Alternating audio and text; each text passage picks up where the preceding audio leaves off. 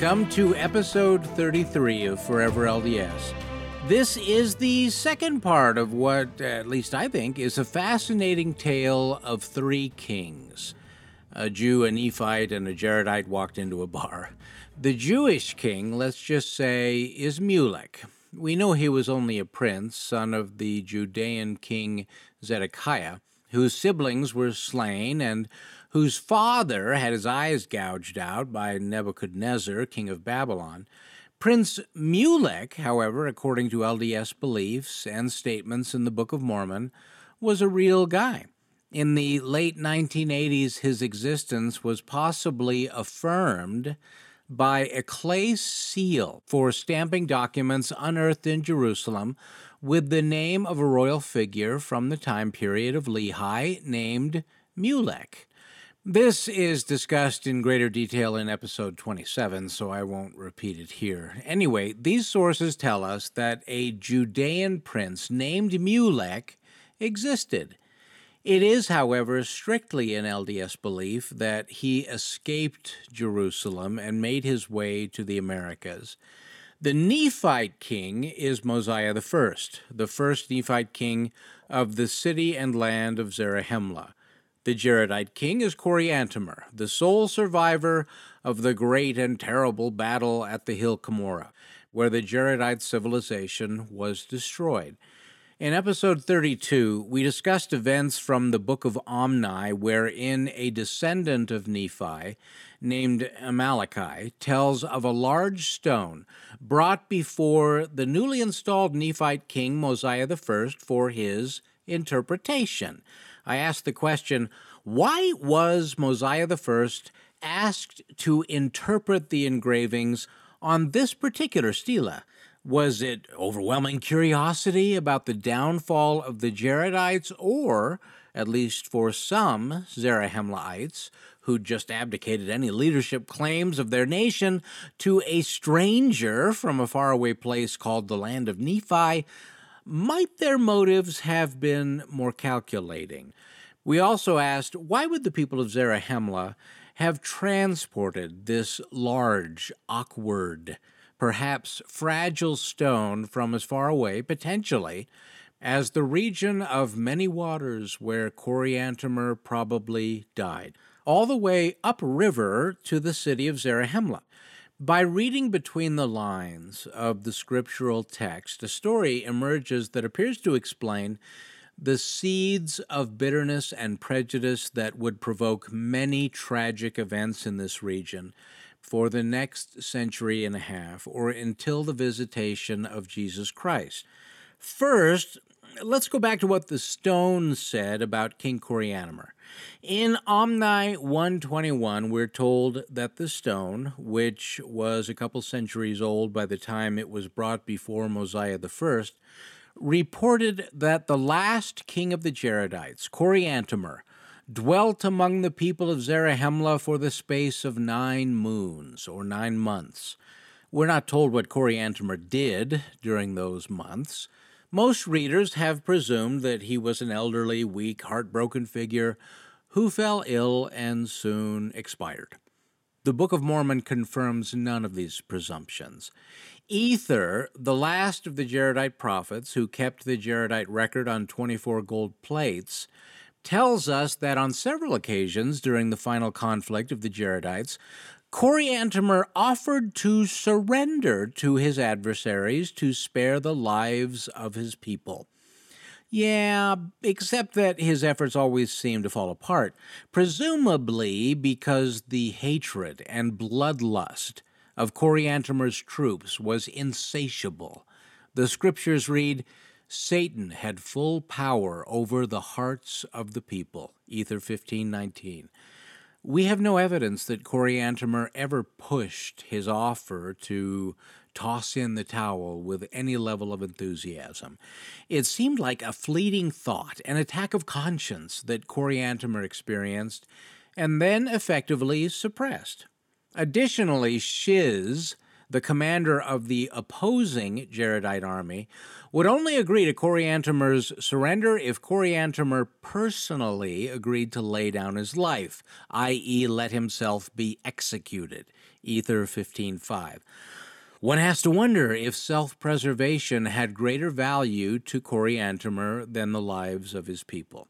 No event is recorded by Ether wherein the Jaredite king ever made any actual attempt to lay down his weapons.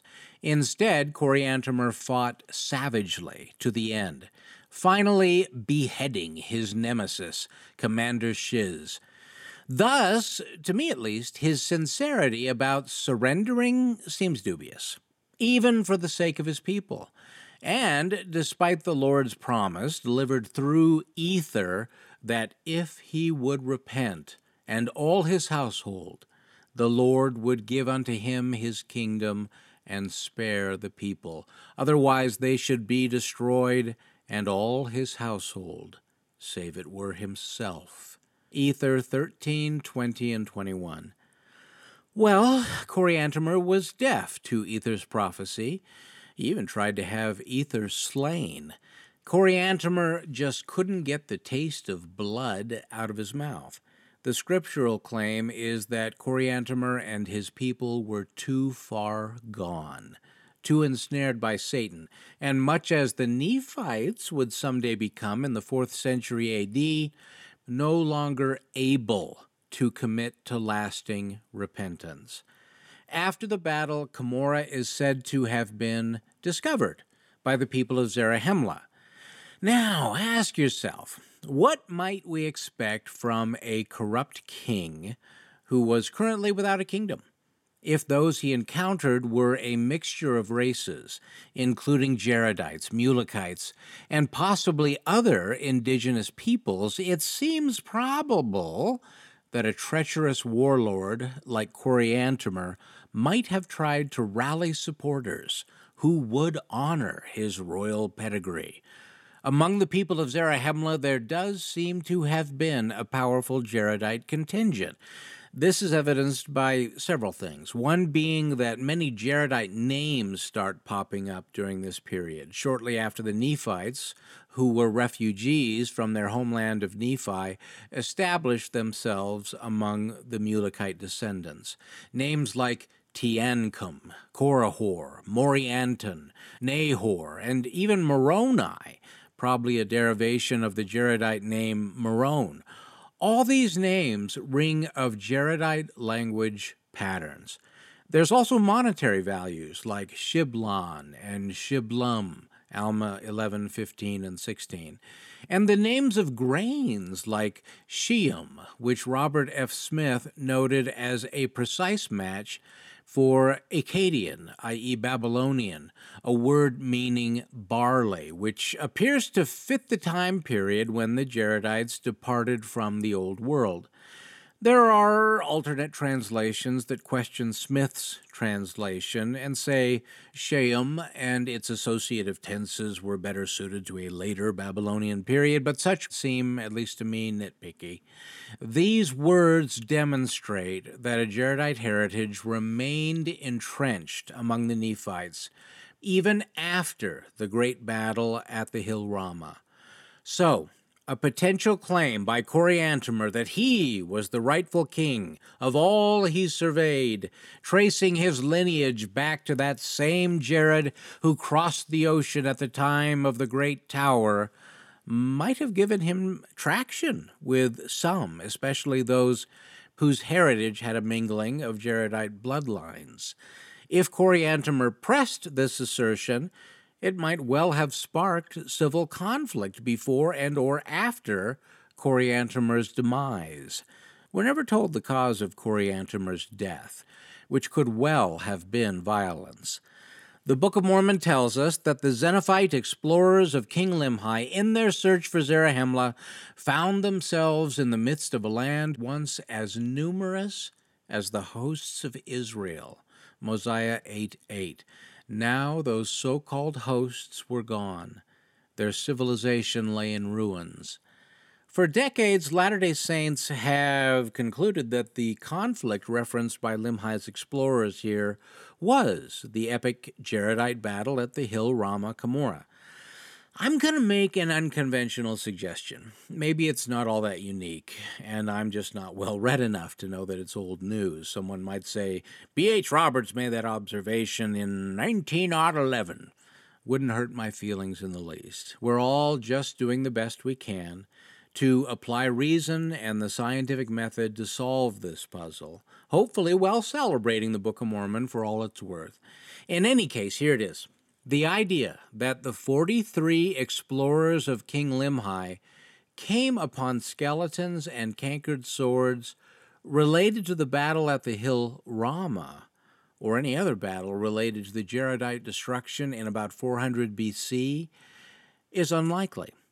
The time period when Limhi's explorers encountered these scenes, as indicated in the scriptures, was about 121 BC, or around 250 to 300 years after the Jaredite destruction. That's longer than the entire history of the United States of America. In a Mesoamerican climate, physical remains, bodies and bones, especially if left in the open, wouldn't have lasted more than a decade or two. Maybe even that's being generous. Unless preserved in a dry cave or underground or in a freshwater cenote, most remains in 30 or 40 years would have been entirely decayed and returned to the earth. That doesn't mean some of the structural ruins Limhi's explorers encountered didn't date back to Jaredite times, and it might have been on that basis that Limhi's men made their observation, although the jungle in that part of the world generally does a number on architecture too, which is why it takes a lot of digging and LIDAR, etc., to uncover ruins and piece things back together. This is why today we consider all these entirely new, almost pristine cities being discovered in the thickest jungles so special, and why some of us look so forward with bated breath to learn what archaeologists will find. It's also unlikely that any of the human or animal remains the Xenophites encountered were the result of any civil conflict inspired by Coriantumr during his 9-month sojourn. The same factors of earthly decomposition would apply.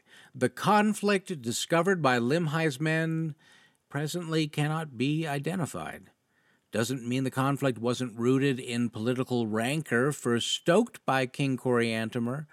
More likely, it relates to the serious wars and contentions among the people of Mulek, described in Omni 117. We just don't know.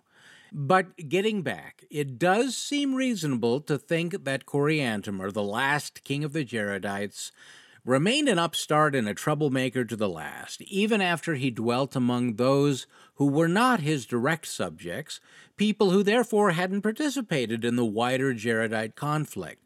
If Coriantumr remained true to character, this guy would have continued seeking power. It ran in his veins. It oozed from his pores. His very presence might provoke political unrest in the neighborhood. As to whether Coriantumr died by violence or natural causes, the Book of Mormon is silent, only that his days among the Mulekites were 9 moons. However, those 9 months had a significant and lasting impact upon the people of Zarahemla. This Jaredite king was not soon forgotten, as is evidenced by that large stone brought to Zarahemla, and the urgency felt by some to have King Mosiah I interpret it. The question is sometimes asked, how did Limhi's explorers fail to find Zarahemla? Such a mistake may be easier to comprehend by understanding the terrain, which is the source of the 2 major rivers that flow north and empty into the Gulf of Mexico. The answer is that Limhi's explorers, in their efforts to find Zarahemla, followed the wrong river system, the Usumacinta instead of the Grijalva, or conversely, the Grijalva instead of the Usumacinta.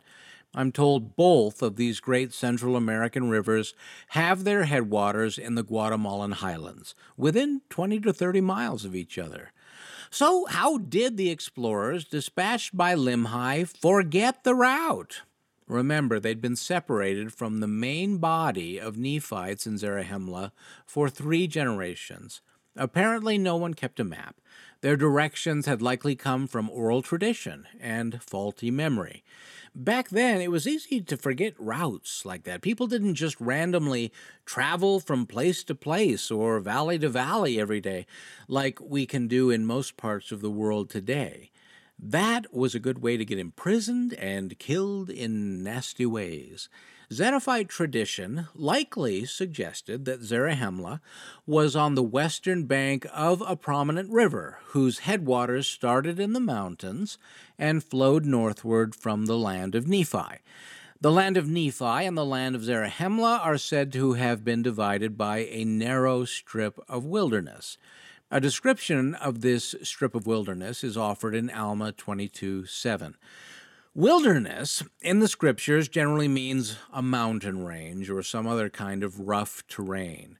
At the very least, a region where people haven't plowed the earth or taken up residence. It was country uncivilized. References to going up or going down are peppered in the text throughout this section of the Book of Mormon. Mosiah 7:1, Omni 127, Alma 62:7. In Alma 22, this narrow strip of wilderness, or possible mountain range, is said to run from the east unto the west until it bordered on the West Sea. It was this obstacle that separated the land of Nephi from the land of Zarahemla. It's not easy in the Western Hemisphere to find a mountain range that runs east-west or west-east. Virtually all of them run north-south, the Rockies, the Appalachians, the Andes, except in southern Mexico, through Guatemala and tapering off in Honduras. Numerous LDS researchers have proposed that this narrow strip of wilderness running east-west from Alma 22 that divided Nephi from Zarahemla is the rugged Cuchumatanes mountain range, one of the only, if not the only mountain range in the New World running east-west. As I've said, the 2 major rivers that begin in the highlands of Guatemala and flow northward to the Gulf are the Grijalva and the Usumacinta. The first river you reach, if you're traveling from the land of Nephi, long proposed by some to be the mega-temperate and world-renowned climate zone where Guatemala City was built, and the ruins of Kamanalhuyu. Anyway, the first river you reach are the headwaters of the Usumacinta. Still, it's a complex terrain with lots of little tributaries, and those who know the area have suggested it might be more likely that Limhi's explorers accidentally followed the Grijalva. Besides, it's the Grijalva that would have brought the Limhites into the Olmec Jaredite heartland. Opinions about which river is the river Sidon can get testy even today. Coincidentally, Sidon is the name of the famous Phoenician port city on the Mediterranean, which is a phonetic equivalent which is hardly subtle. Anyway, if Limhi's expedition followed the wrong river, it starts to make sense how these 43 men got lost. Follow the Grijalva, and you end up near Villahermosa and several significant Olmec ruins, including La Venta, in a land of many waters and rivers, although honestly the deltas of both the Usumacinta and the Grijalva could be described that way. Other archaeological sites dating to Limhi's time may have been encountered by Limhi's explorers. Research and fieldwork is ongoing. A particularly intriguing ruin, nearer to the Gulf Coast, but also in this swampy, watery region that fits the description in the Book of Mosiah, is Comalcalco. Comalcalco is likely unfamiliar to most Latter-day Saints, despite rollicking debates among present-day Mesoamericanists that we ought to find rather intriguing. Most mainstream researchers classify it as Mayan, despite a range of anomalies that place these ruins in a different category altogether. Comalcalco appears to be the only site in Mesoamerica where temples and other structures were built using fired clay bricks. Okay, Fire clay bricks. What's interesting about that? Nothing, I guess, except that every other Mayan archaeological site we've ever studied was built of limestone, not fired bricks. Also unique, the bricks of Comalcalco were held together by an ingenious technique of mortar comprised of oyster shells. A researcher in the middle of the 20th century happened to look on the back side of one of these bricks and noticed some inscriptions of a variety never before seen in Mesoamerica. Not only on the back of this brick, but on the back of thousands of other bricks. Question: who else in the world practiced the fine art of firing clay bricks and inscribing them on the back with symbols commonly known as a mason's fingerprint? Romans. That's who. Not just Romans.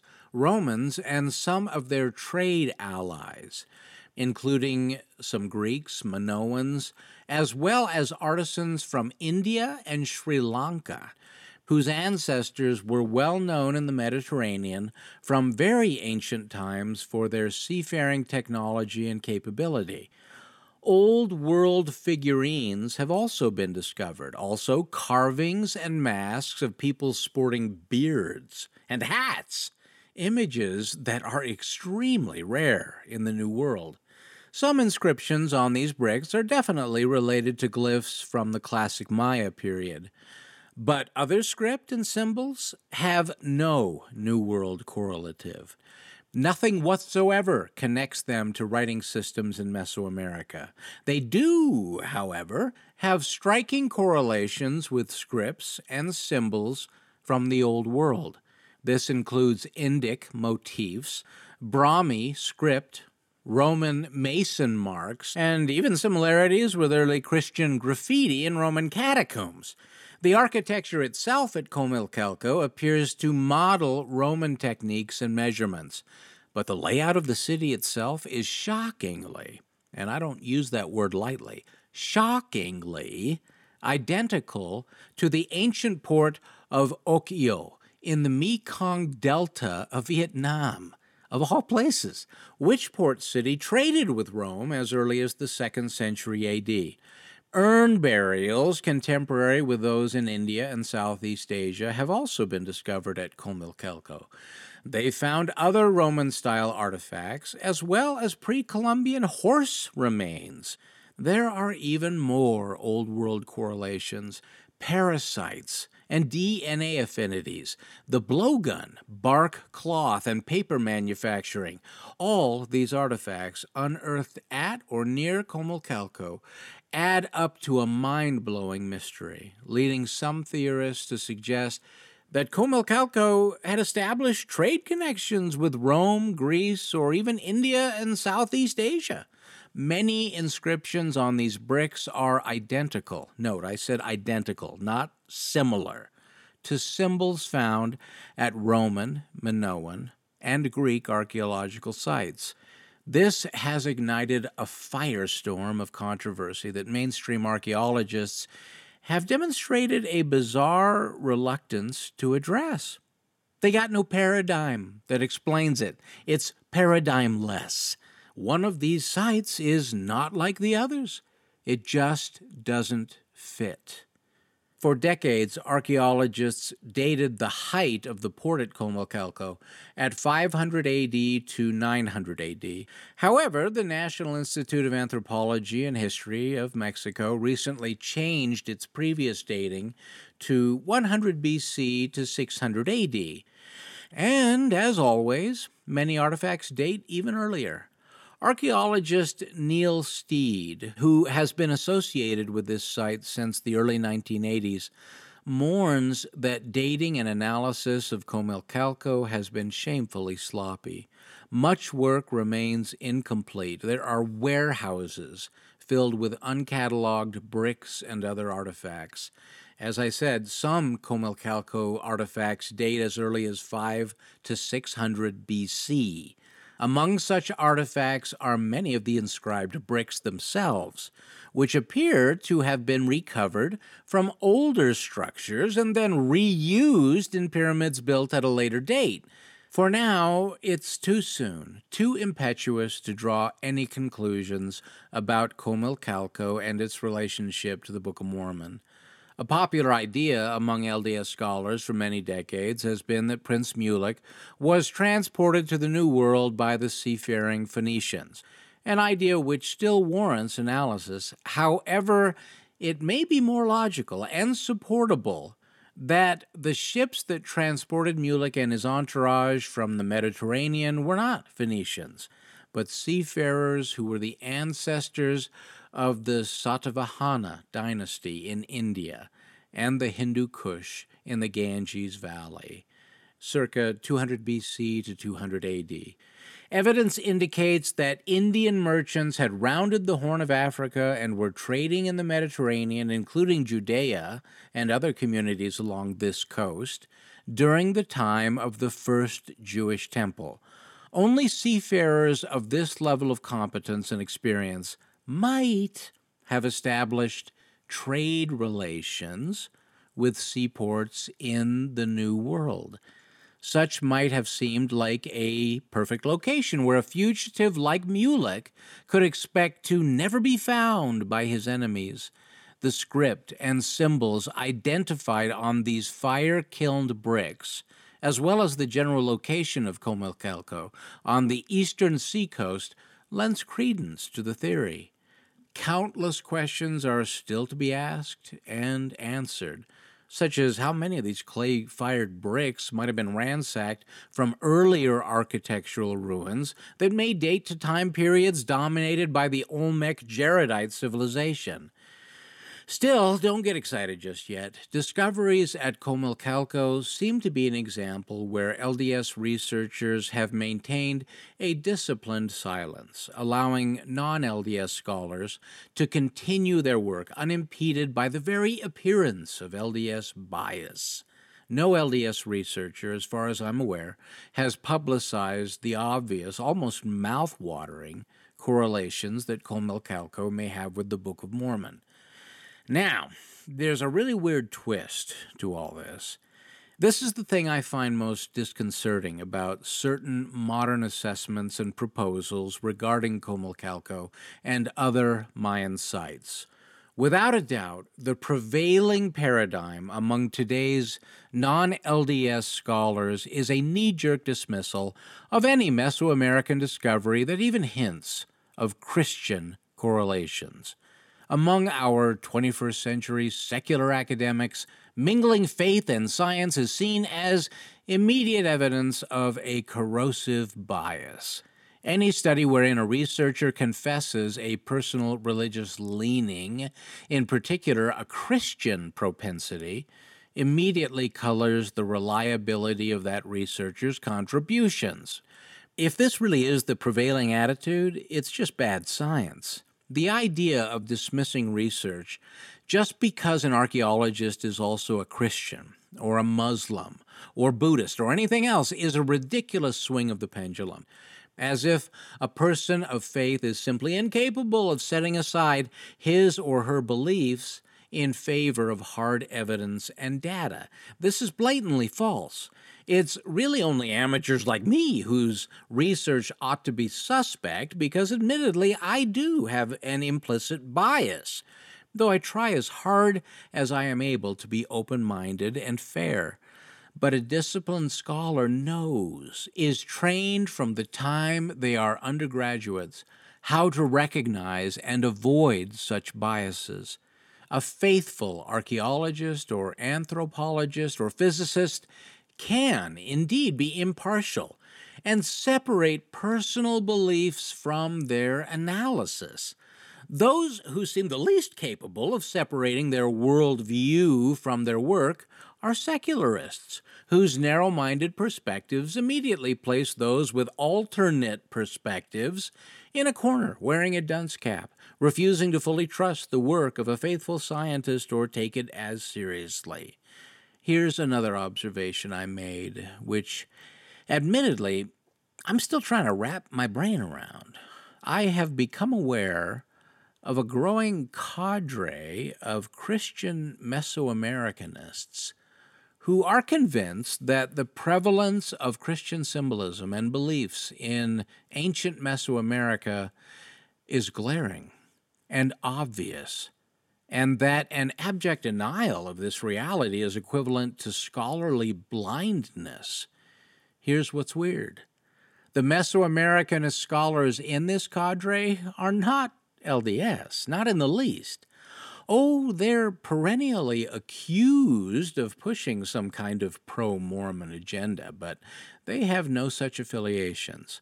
These scientists are actively developing separate and distinct theories to account for Christian influences in Mesoamerica that have no connection whatsoever to the Book of Mormon. Yep, I said that right. Until I stumbled upon this on the internet, I was completely unaware of this burgeoning club of accredited Mesoamericanists who are also believing Christians of general Protestant and Catholic denominations. This group consists of archaeologists like Neil Steed, Phil Leonard, James Guthrie, Sean Adair, the late David Kelly, the late Mario Perez Campa, and numerous others, many who at present prefer, not unlike some LDS scholars, to zip their lips about their religious affiliations to preserve credibility among their secularist colleagues, whose numbers easily dominate all present-day fields of science.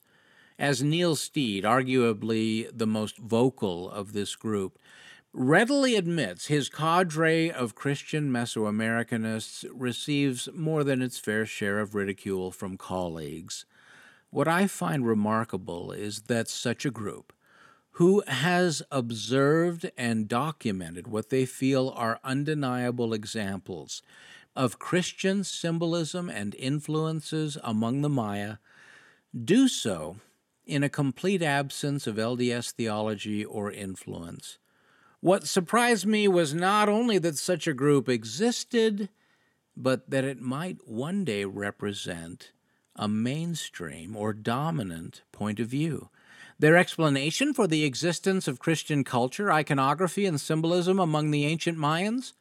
Pre-Columbian transoceanic contact, and a predictable exchange of ideas even as early as 300 to 600 BC, especially from civilizations along the Silk Road between Europe and Asia, where the philosophies of Judaism and Christianity are known to have traveled like wildfire, especially among seafaring communities that traded merchandise wherever they might find customers, and like any other businessmen, were disciplined enough not to share their customers' addresses with the competition.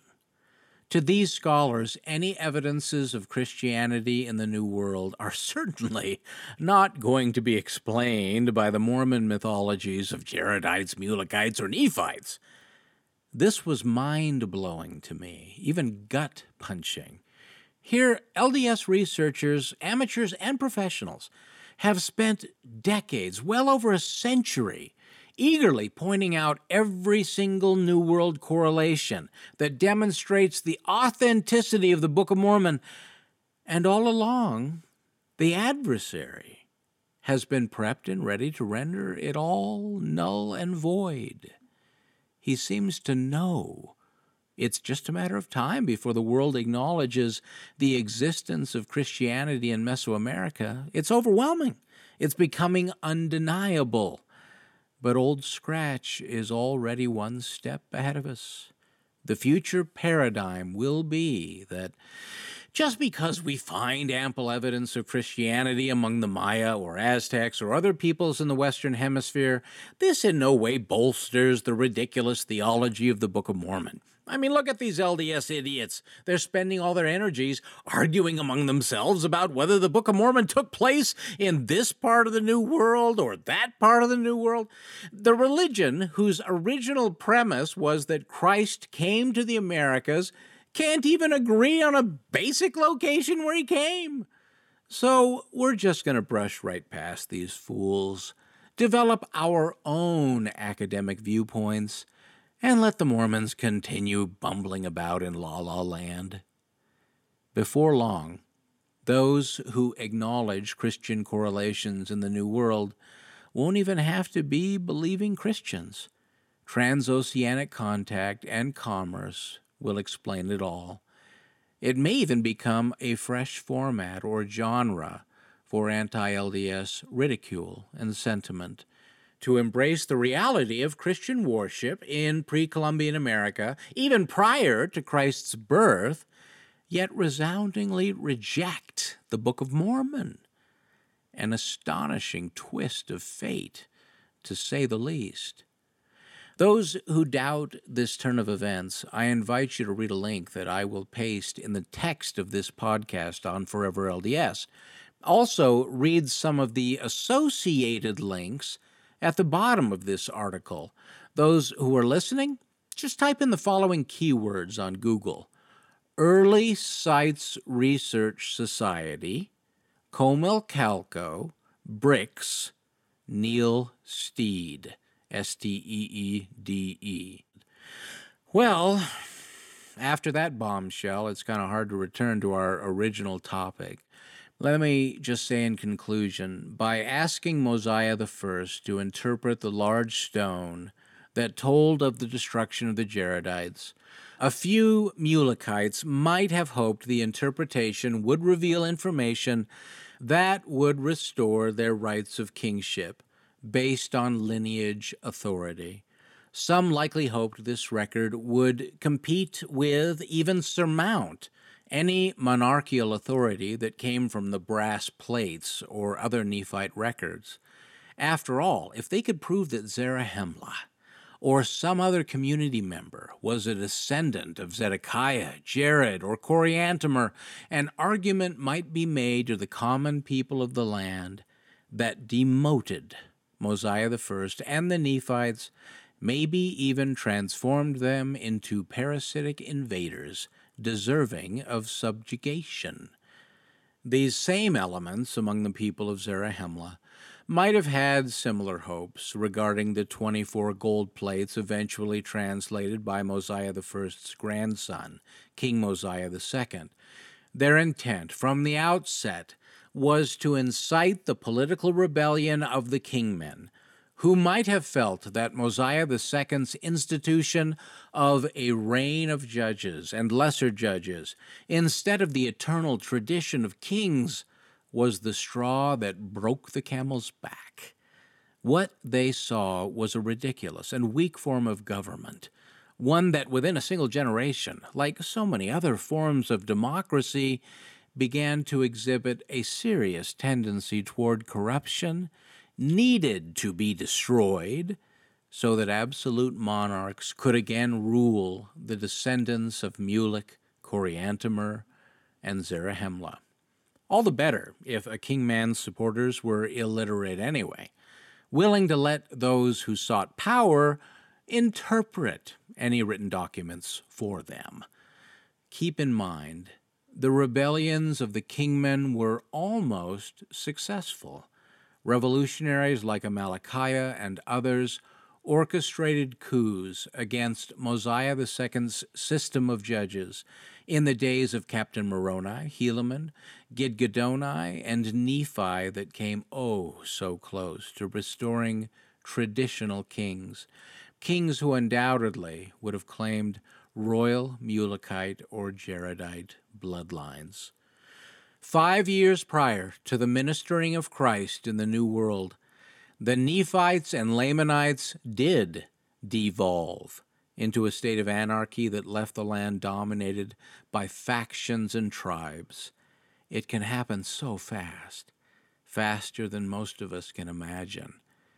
In this podcast, I've presented a scenario that might answer some questions and offer explanations behind the political dynamics of Book of Mormon peoples prior to the Savior's coming. But there's still a lot of work to be done connecting the dots. All I've done is add another fragment to the compendium of research demonstrating that Jaredite cultural heritage had enormous implications among the Nephites and other inhabitants of Mesoamerica long after that civilization's destruction.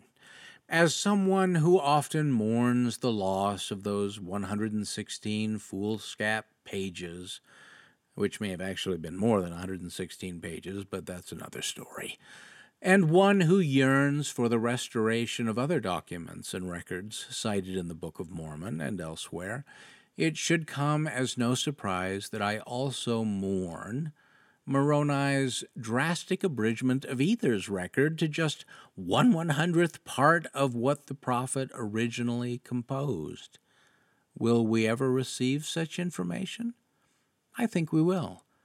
Or else we'll get better information that makes these records seem unnecessary or redundant. The Lord's magnificent promise is that more records are forthcoming.